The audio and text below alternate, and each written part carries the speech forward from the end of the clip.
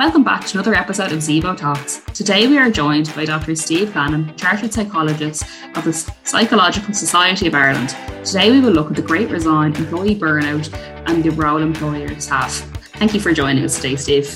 Thank you for having me, Michelle. Steve, can you start off by telling us a little bit about your own background? Sure. As you mentioned, I'm a Chartered Psychologist of the Psychological Society of Ireland, and I'm a wellbeing specialist at Zevo Health. For the past half decade or so, I was a lecturer at Maynooth University and Dublin City University. I set up my own private practice and have seen an increase in cases where people are seeking support for stress and anxiety, both work-related and non-work-related. And just before recording today, I was reflecting on my own experience, having worked part-time during my PhD, and on how I would have benefited myself from an employee wellbeing program way back then. Mental health and burnout have been on the rise in the workplace for years, although no more than in the last 2 years during the pandemic. It is now reported that 55% of workplace absenteeism is caused by mental health. This alongside presenteeism, which is a whole new issue, which is attendance in work when an individual is not necessarily well. Even before the pandemic struck, Michelle, a health and wellbeing at work survey report by the Chartered Institute of Personnel and Development in the UK noted that over 80% of respondents had witnessed presenteeism in their organisation. Closer to home here in Ireland, there were newspaper articles beginning to flag these issues. But like you said, they have become particularly prominent over the course of the past 2 years. Absenteeism is when an employee is not in work for a period of time longer than what is considered to be reasonable. The presence of a mental health difficulty doesn't automatically result in absence from work, but depression is one of the more common conditions reported when this happens. Presenteeism is the opposite to absenteeism, but there are different definitions depending on sources. Management researcher Gary Johns has defined presenteeism as when an employee attends work while ill, and the illness impairs their productivity and ability to function effectively in the workplace. Studies have identified employees attending work with migraines, allergies, cardiovascular issues, and chronic illness. Research has also examined presenteeism in the context of mental health, including depression and anxiety specifically. Presenteeism is associated with stricter workplace absence policies and situations where an employee feels insecure about keeping their job or where their position with the company may be in jeopardy. Sometimes understaffing can be a factor. It has been found that supervisors are more likely to go into work sick than junior employees. Some would feel that it's less stressful to go into work at less than 100% of their health rather than deal with additional stress that can accompany taking a full day off. Over the past 20 years, studies have perhaps surprisingly found that presenteeism results in greater loss of profit and productivity than absenteeism. So it's obviously very important to encourage healthy work practices to avoid both presenteeism and absenteeism. With this in mind, and as you've said there, burnout is higher than ever. What would you describe burnout as, and what exactly is it? Well, the American Psychological Association described burnout as a state of emotional, mental, or physical exhaustion that is caused by extended exposure or repeated exposure to stress. So usually when we speak of burnout, we talk about it within the context of work, but it can also show up in other domains of life, like parenting, caring, or even romantic relationships. When somebody is experiencing burnout, they can be cynical, depressed, or lethargic. People who are burnt out can also feel irritable or sometimes lack compassion if they're in a caring profession. They may feel incapable of doing their job effectively.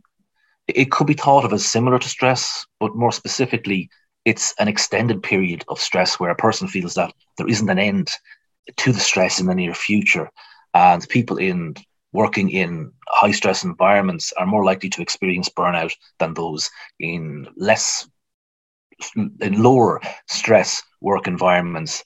It's always been something that psychologists have faced and had to tackle on their own behalf and on behalf of others. So there isn't anything new about burnout, but with the changes in workplace arrangements and practices, in some cases, there have been additional burdens and challenges to face.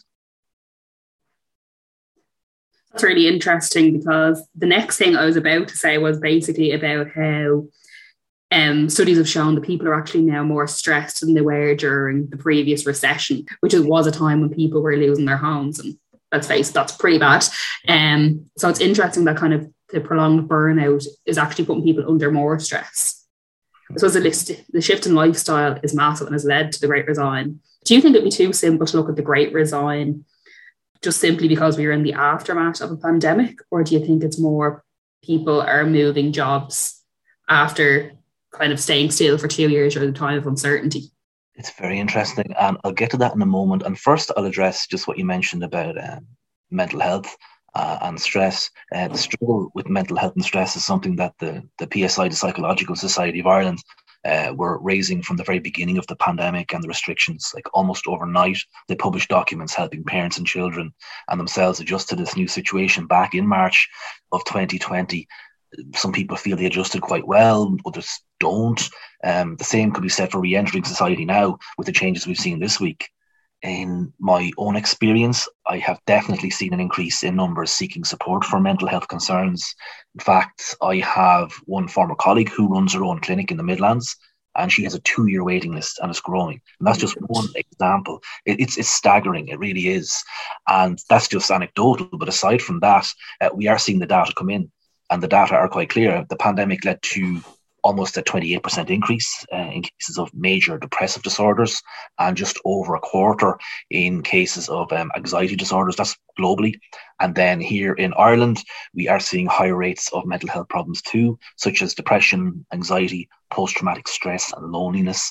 Research conducted by Maynooth University also observed these issues and noted that they're affecting men and women in Ireland differently. Since the pandemic first hit, it was found that women have experienced higher levels of depression and anxiety, and men are presenting with higher rates of post-traumatic stress.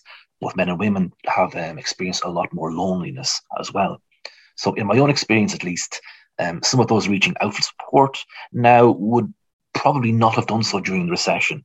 I don't have any peer-reviewed information to say why, but I have my own feelings or opinion on it. I feel in general, there is a reduction in stigma surrounding support for mental health in Ireland now anyway, but for a considerable amount of people, for a variety of reasons, the stigma remains. Ireland has had recessions before that were relatively recent, but the COVID-19 situation presented different challenges that we didn't face before. Therefore, we didn't have experience of managing the practicalities of a pandemic or our feelings during a pandemic or the associated mental health implications. And then to the next point you mentioned, Michelle, about the Great Resignation, I suppose a good point to understanding it and the psychology behind it would be to examine the work of the person who coined the term and predicted it, Professor Anthony Klotz at Texas A&M University. He noticed certain trends that led to his prediction of this situation that we see. So firstly, it was felt that there were large numbers of people who wanted to leave their current job, but didn't due to the uncertainty of the pandemic. Those people remained in their job longer than they would have without the pandemic. And according to Klotz, once vaccines were available and economies started to improve, people felt the time was right or safe to leave their job. And burnout is another issue that he did identify, and it comes up quite a lot, obviously. But high levels of burnout were identified in areas like healthcare, retail, and hospitality. Because burnout predicts leaving a job, when there are high levels of burnout, it's likely that there will be high levels of people leaving their jobs also. And Klotz predicted that, again, once the pandemic is more in the rearview mirror, people would like to recharge their batteries or work in another role that isn't quite as taxing. Many employees have enjoyed working from home or within a hybrid model. And he also stated that employees many will be willing to return to the office, but there will be those who will decide to only work from home and would rather leave their job than return to the office. So that comes into it too. And then throughout the entire pandemic, there was such a focus on health and death and statistics.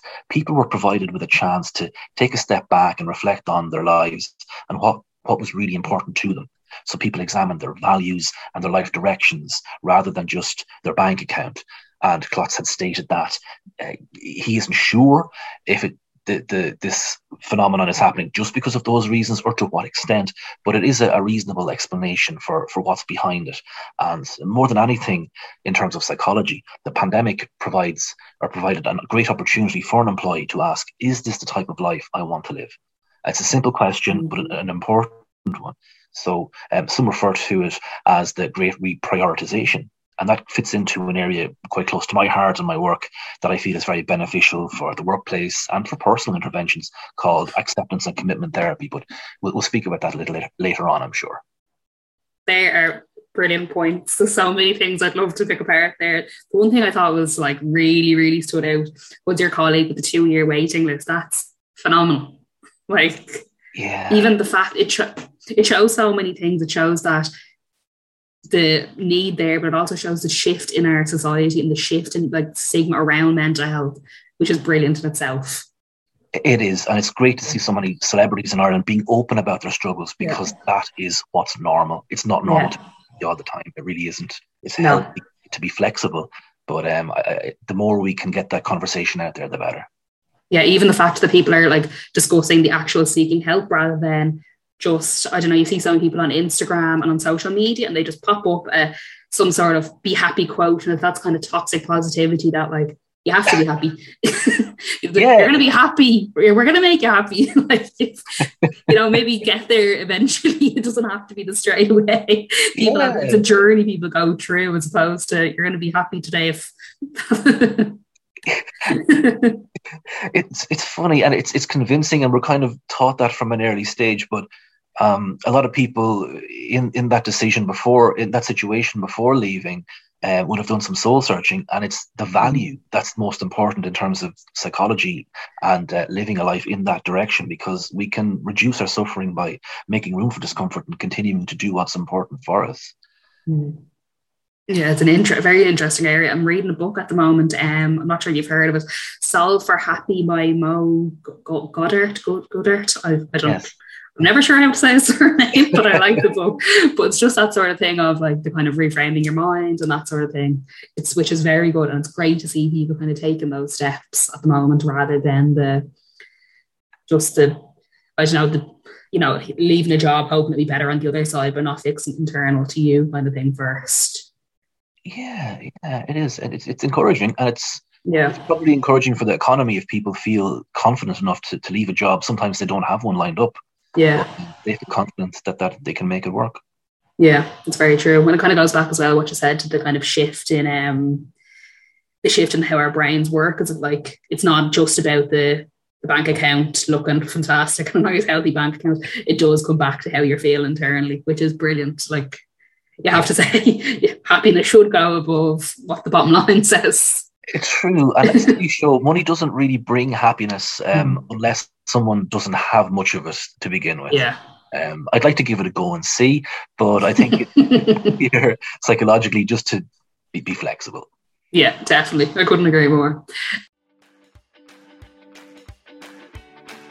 Here at Zevo Health, we have designed the Mental Health Champion Training Programme to support employees' mental health both inside and outside the workplace. Mental health is now recognised as a significant contribution to long-term absenteeism. Our mental health training programmes are designed to provide individuals with the tools to recognise mental health in the workplace and support those in crisis. We are wholeheartedly committed to improving an organisation's mental health and well-being, and as such we understand the key processes required for this change to come to fruition. Our team of wellbeing specialists provide attendees with the necessary tools needed to engage in open conversations about mental health in the workplace. Our mental health champion training can be provided across all levels of an organisation, with the view that any individual feels equipped to support their peers or colleagues in mental health distress or crisis. Contact us today to inquire about mental health champion training for your organisation. www.zevohealth.com. So as you said there about how people are kind of shifting and moving, that sort of thing, over the years, what would have passed as employee wellbeing has changed. People aren't happy with the free yoga class, and it no longer meets people's expectations. In your opinion, what do you think employers can do to attempt to retain employees during this time? Well, thankfully, I think employers, both nationally and internationally, are taking employee well-being very seriously in 2022. And you're correct, Michelle, it is much more than just a box ticking exercise or a free yoga class here and there. Not that there's anything wrong with yoga. Not at all. I mean, enjoy your downward facing dog. More and more I see it being recommended by academic and organizational psychologists. So I'm pro yoga.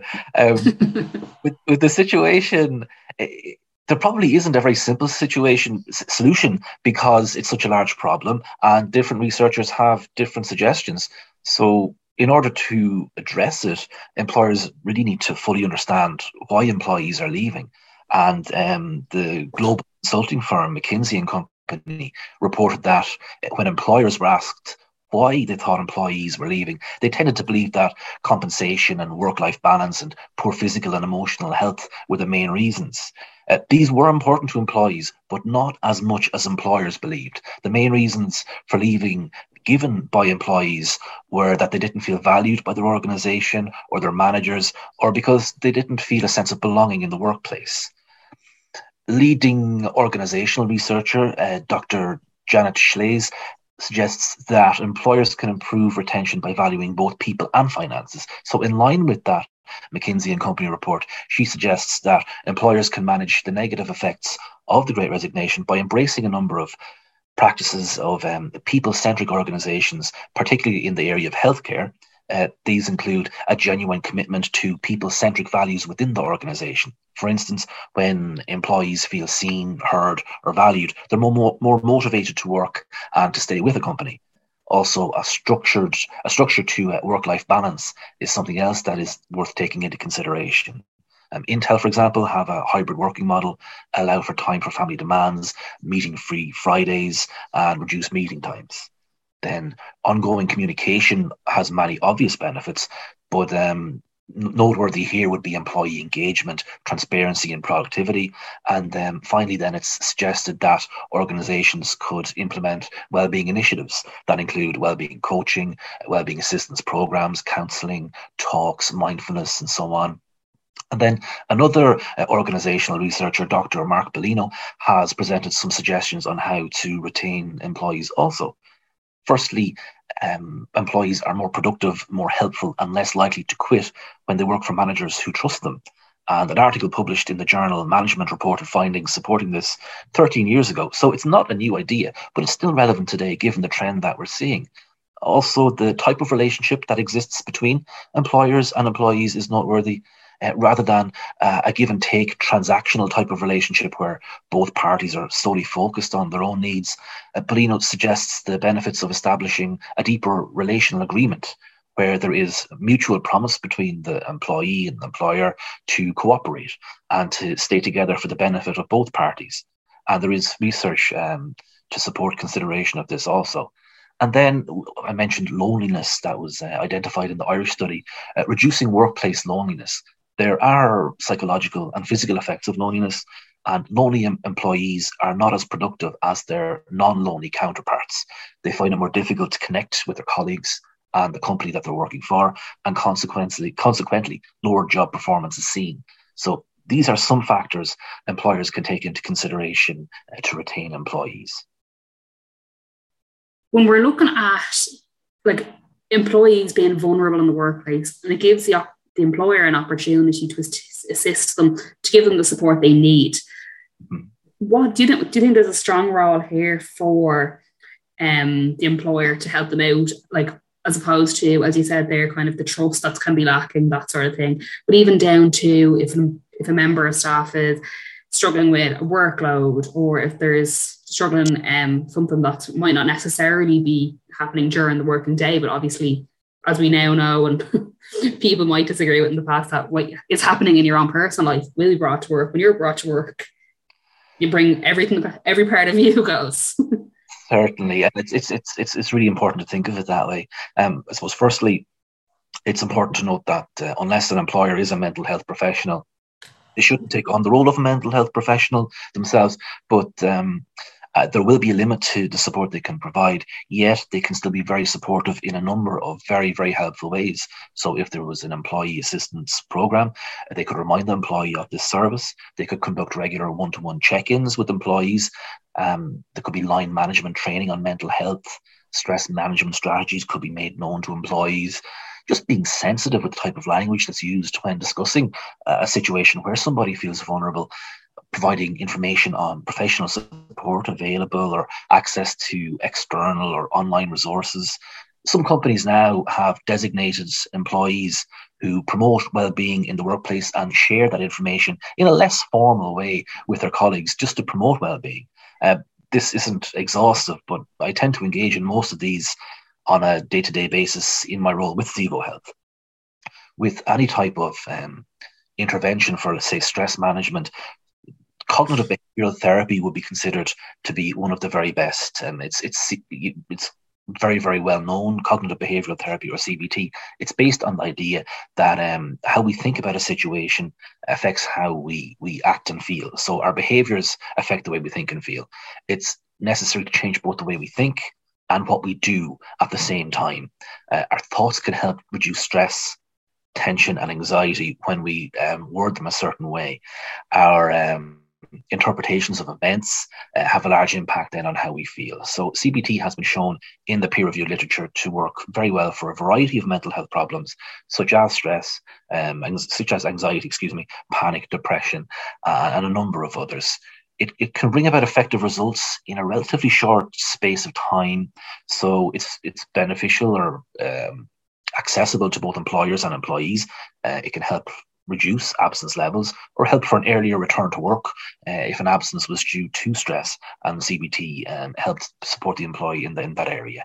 It teaches people to change negative thought processes and behaviours to relieve the symptoms of mental health problems. Somebody would usually attend a minimum of 8 sessions, be assigned homework and strategies to practice on between sessions, but the results by and large are very good. Can I ask you, do you think there's a role for acceptance and commitment therapy between cognitive behavioral therapy and acceptance commitment therapy? I think acceptance and commitment therapy is very suitable here for the topic of discussion today. It's also an evidence-based intervention that over the last few decades has seen an explosion in the peer-reviewed literature.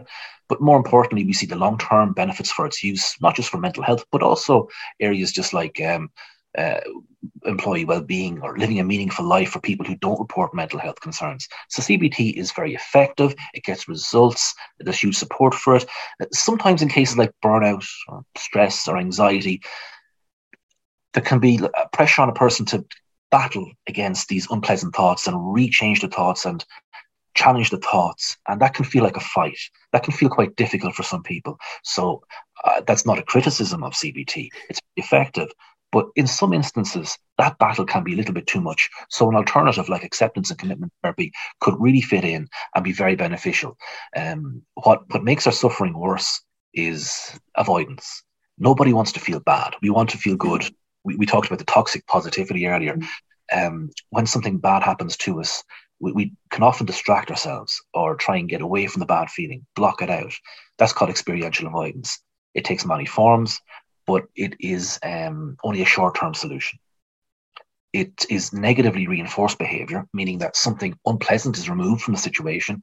And because the unpleasant thing was removed, then that avoidance behavior is more likely to happen again. So unfortunately, when we engage in experiential avoidance, we don't build up a resilience or an ability to cope with unpleasant thoughts or feelings. It works in the short term, but not the long term. And I don't know if you've ever come across the pink elephant example, Michelle. I don't think so. Okay. We often use it in acceptance and commitment therapy talks. So if I ask someone to try very, very hard not to think of a pink elephant, really try hard not to think of it, and really put a lot of effort into it, and then I ask them to stop and then notice what's the very first thing that comes into the mind. Pink elephant. Exactly. Well, I was thinking of a pink elephant the whole time, to be honest. I had a cartoon going through my head there. Yeah. In general, it can be possible for a short while to block that out or to not engage, but eventually thoughts can come back, especially if they're anxious thoughts or stress thoughts or unpleasant. And it's basically experiential avoidance that makes the suffering that bit worse. The pandemic gave people a lot of time to think about what they really wanted in life. And acceptance and commitment therapy is driven by action in the direction of our value, of what's most important to us on a very, very deep level. Again, we don't let unpleasant feelings prevent us from doing what's important in ACT. When we do that, we can still live a much richer and meaningful life, and our suffering will reduce as a side product rather than in CBT, where the symptoms are targeted directly. So that's the big difference between the two of them. Acceptance and commitment therapy allows thoughts to occur as they are without trying to challenge them and stop them. Almost like traffic driving by. You might wave at some cars, but not all of them. ACT doesn't promise happiness or even directly target symptom reduction, like I said. It's secondary. The goal of ACT is to be psychologically flexible in the presence of like unpleasant thoughts, feelings, and urges, and so on. The goal is really to get better at feeling rather than just feeling better. And it helps us to notice thoughts as being just thoughts rather than accurate realities all the time. Rather than saying to ourselves, I'm not good enough to deal with this stressful work situation, we can reword that slightly to use our language skills to our advantage. We can reword that to, my mind is telling me that I'm not good enough to deal with this stressful work situation, or I'm having the thought that I'm not good enough to deal with this stressful work situation. And we can take the sting out of the thought by using strategies along these lines, that we can notice that the thought is just a thought. In his TEDx talk, Dr. John Forsythe has a line: the thought that I'm not good enough is no more of a thought than I'm a banana. And I love that. The next time someone has an unpleasant thought, there's a silly one here, but it can work. It can be just as effective. If you wanted to try and sing that unpleasant thought in your mind to the tune of Happy Birthday and see how you feel afterwards. It sounds very, very silly, but I'm not belittling the unpleasant thought. The thought is allowed to come and go because that's what our brains do. We're not fighting it, but we're changing how we respond to it. We're taking the power out of it. And that's just another example of what's called a cognitive diffusion technique. And there are many others. Our minds are not always our friends, but they're not always our enemies either. So we will encounter stress in the workplace. How we respond to that situation is what makes the difference between discomfort and suffering. If our only method of coping with unpleasant experiences is to block them out or avoid them, in the long term it won't be helpful. So we may find ourselves stuck in our comfort zone. And after a while in your comfort zone, it's not very comfortable because it's just the same thing. You may be missing out on the unpleasant experiences, but you're also missing out on any of the positive ones that are happening simultaneously as well. And unfortunately, it's easier for us to believe negative thoughts about ourselves and situations than positive ones. But when we practice these skills that ACT can teach us, that we can take a step back, observe what's happening, and not be overpowered by them. We are not anxiety or stress. We can experience anxiety and stress, but they don't define who we are. We can choose how we respond to these events rather than just reacting on autopilot. And there is a strong emphasis on mindfulness-based processes and acceptance processes here in ACT. So acceptance doesn't mean accepting suffering forever and it's hopeless. It means acknowledging the reality of the situation, really. It's becoming increasingly popular. Mindfulness, it has an important role here, used in a responsible way in ACT. So present moment awareness allows us to receive lots and lots of benefits like concentration, other health benefits. They're well documented in the literature. But what's most important, I think, recent studies in Harvard found links between present moment awareness and overall happiness. So during a difficult and unchanging situation like a pandemic, ACT teaches us to engage in meaningful activities to bring about a purposeful life. It involves a lot of values clarification and examination of how much of our time or actions are engaged in value consistent behavior. And that can be challenging for people to do because we can often get emotional when we think about what we value most. As ACT's co-founder, Professor Stephen Hayes, said, we can care where we hurt, and unfortunately we can hurt where we care. Love isn't everything, it's the only thing. ACT teaches us skills to be comfortable with being uncomfortable. And I think it's fair to say, Michelle, the last 2 years have certainly been very uncomfortable for a lot of us.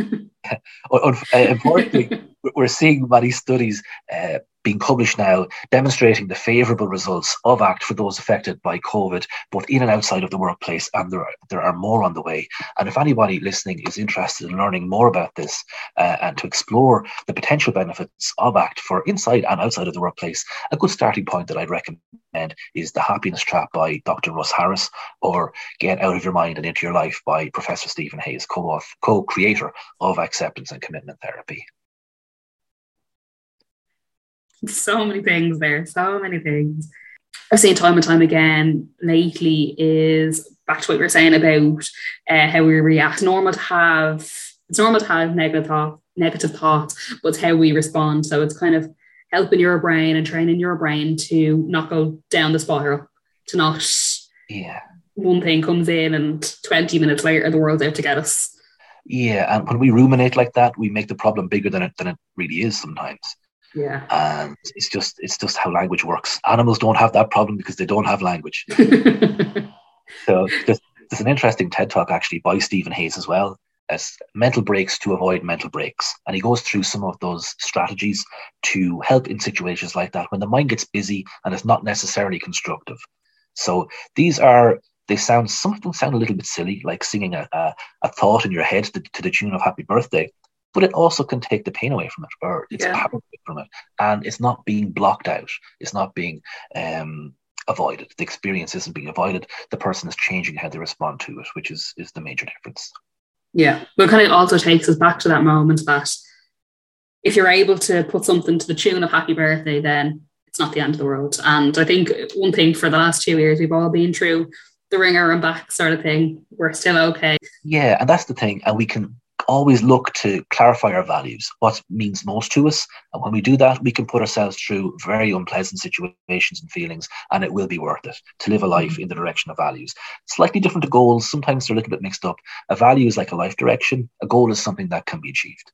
So when we go to that deep value, we're on the right track and we can take committed action in that direction. And that's where acceptance and commitment therapy, where the name came from and what it's all about, basically. That's a brilliant way to look at it. Really good. Stephen, I think we could chat all day. And I'd like to really thank you for joining me today. There's so many things that even I was taking notes during it. I was like, I'll look up that TED Talk. I'll have a look for that book. There's so many amazing things. And it's just really equipping yourself with the skills and with the tools. Nobody else can do it for you. It's just kind of bringing yourself along and equipping yourself properly. And acceptance and commitment therapy, it's so accessible. We can learn some techniques in a couple of moments. And then there are other ones that take a bit longer, but they're worth it. They're all worth it. Yeah. Well, you're with yourself for life, so I think we're worth it. Absolutely. It's a good way of looking at it too, Michelle. Yeah. We should respond to ourselves kindly. Yeah, definitely. We don't. Yeah, definitely. One person you're not getting rid of, it's yourself. Agreed. Thanks for having me here today, Michelle. Thank you so much, Stephen. And thank you to the listener for listening to another episode of Zevo Talk. Stephen has given us brilliant takeaways here, and I think there is definitely something for everyone to learn.